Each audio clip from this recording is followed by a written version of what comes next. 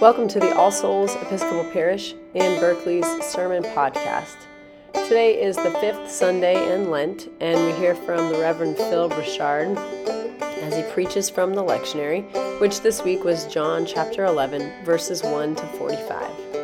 As always, you can find more sermons or information about All Souls on our homepage, which is allsoulsparish.org.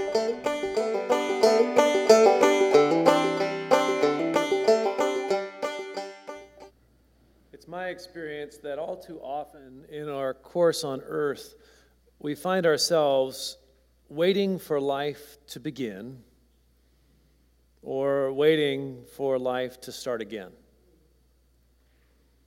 We are waiting to act. We are sometimes afraid of what the future will hold. We are waiting, uncertain to put our trust in a world that so often deals in death. We are waiting to see if someone will join us so that we're not left alone taking a stand. Do I really want to put myself out there again? Sometimes we are waiting for that other person to accept us or for the permission to be the person we know ourselves to be. We live much of our lives waiting, holding off for fear of placing our trust in a future that might not be able to hold our hope. Sometimes we're waiting for the other person to be reasonable. We're waiting for a long-held grudge to dissipate. Sometimes we're waiting for an apology to be extended. Sometimes we're waiting to see if the apology is for real. This waiting is part of why I find our gospel scene this morning from the village of Bethany to be so compelling. Mary and Martha were waiting as well. Their brother Lazarus was sick, very, very sick. But even though they knew he was so ill, they knew that their beloved friend and teacher Jesus, if he could be there, could heal him. And so they sent word to Jesus, "Lord, he whom you love is ill." And they waited. And they waited. And I imagine that in that waiting, their frustration and their anger and their despair kept building. And they, like we, learned that when we're waiting like this, it can be really hard to be fully alive. And so I've been sitting with this story this week and entering into that space with Martha and Mary. And I've been sitting with the pain and the uncertainty of our lives right now. And I've been wondering, how do we live? Really live, not just exist, in the face of disappointment and death and fear. Recently, it was the English priest and author Sam Wells who showed me a path forward. It's a path that Jesus shows those whom he loves in our passage today. Wells teaches us that to fully live in the present, we must be freed from the prisons of the past and trust in life eternal to be freed from our fear of the future. As we come closer and closer to the mystery of life in the midst of death, it's my belief that Martha and Mary and Lazarus and Jesus can show us this way. Let's begin with our fear for the future. Many years ago, when I was a young priest, I was taught a most interesting question about life. It came from a longtime leader of young people who, in his practice with young people, would often ask, "What crossroads are you at right now?" I found this question to be so helpful because it acknowledges that often in life, in front of us, are paths that are profoundly unclear.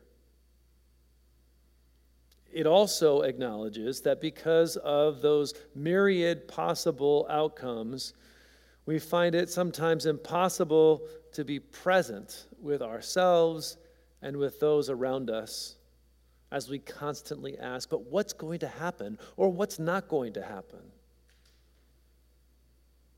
And so sometimes we become unable to move, so preoccupied with the many ways that our plans might be disrupted. Even though we know that life inherently involves risk, we don't know that the risk will be met.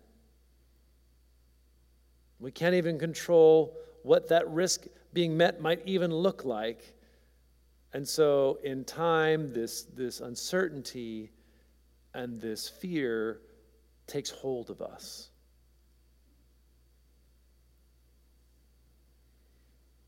Is there something in suspension for you right now as you look ahead? Is there a fear that you can name that undermines your hope?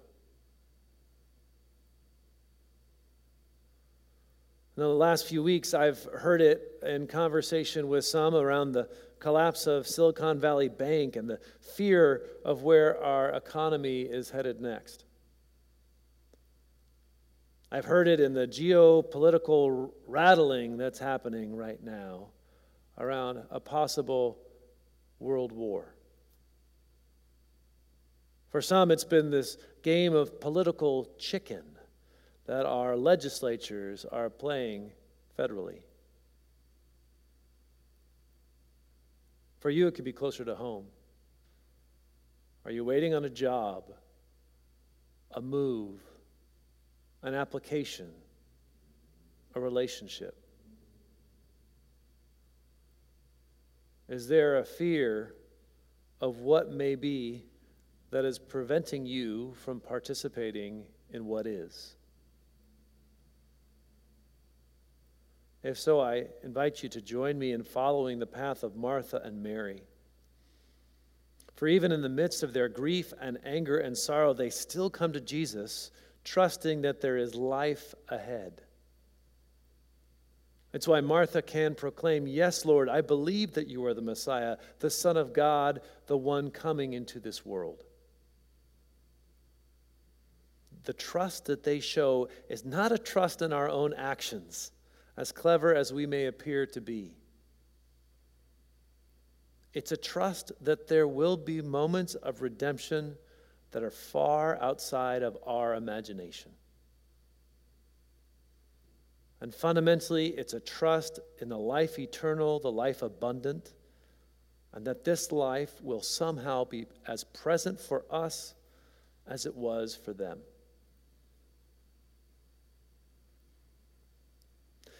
And if truly having life in the present means being freed from our fears of the future, then it also means being freed from the prisons of our past. It means being freed from what has kept us bound, how we keep ourselves bound, and how we bind others. As part of why I find this scene from John's Gospel to have such incredible power. Because after Jesus calls Lazarus out of his tomb, the dead man comes forward, and Jesus' words to all the beloveds of Lazarus gathered there were, "Unbind him and let him go." Notice that Lazarus doesn't unbind himself. This is something essential that we do together.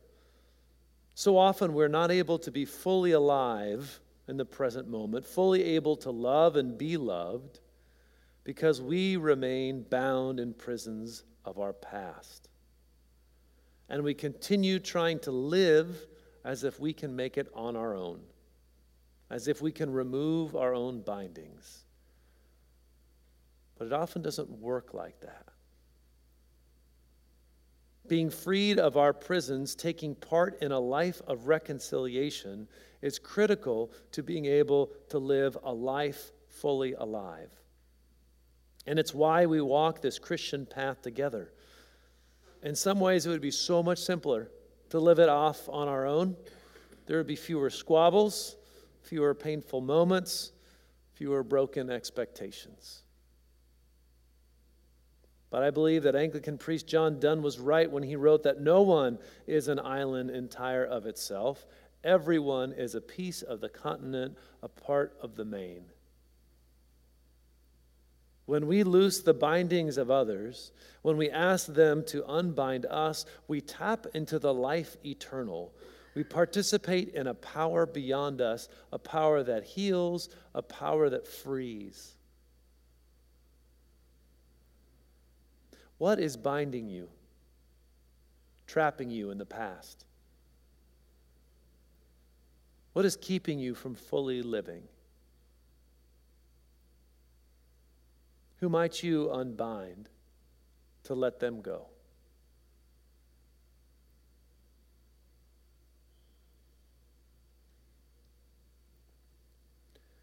Freeing people from the prisons of the past and trusting in the future of the life eternal doesn't mean that life in the present will be easy. It was not easy for Lazarus. As far as we know, he lived the rest of his days until his second death with a death warrant over his head. But again, John's gospel shows us what is possible by weaving a character that we've heard about into the story later on. And so later in this gospel, after Jesus has traveled to Ephraim and lived there for some time with his disciples, when the time for the Passover comes close, Jesus returns to Bethany. And once again, close to the end of the story, in the home of his beloveds, at table we find Jesus and Mary and Martha and Lazarus. And we see Lazarus at table once again, close to Jesus. You see, freeing people and trusting in the now and forever life brings us closer to Jesus. This is how we find life. Not imprisoned in the past or fearful of the future. When we find this, we find the words of the 2nd century Saint Irenaeus of Lyon to be true. The glory of God is a human being fully alive.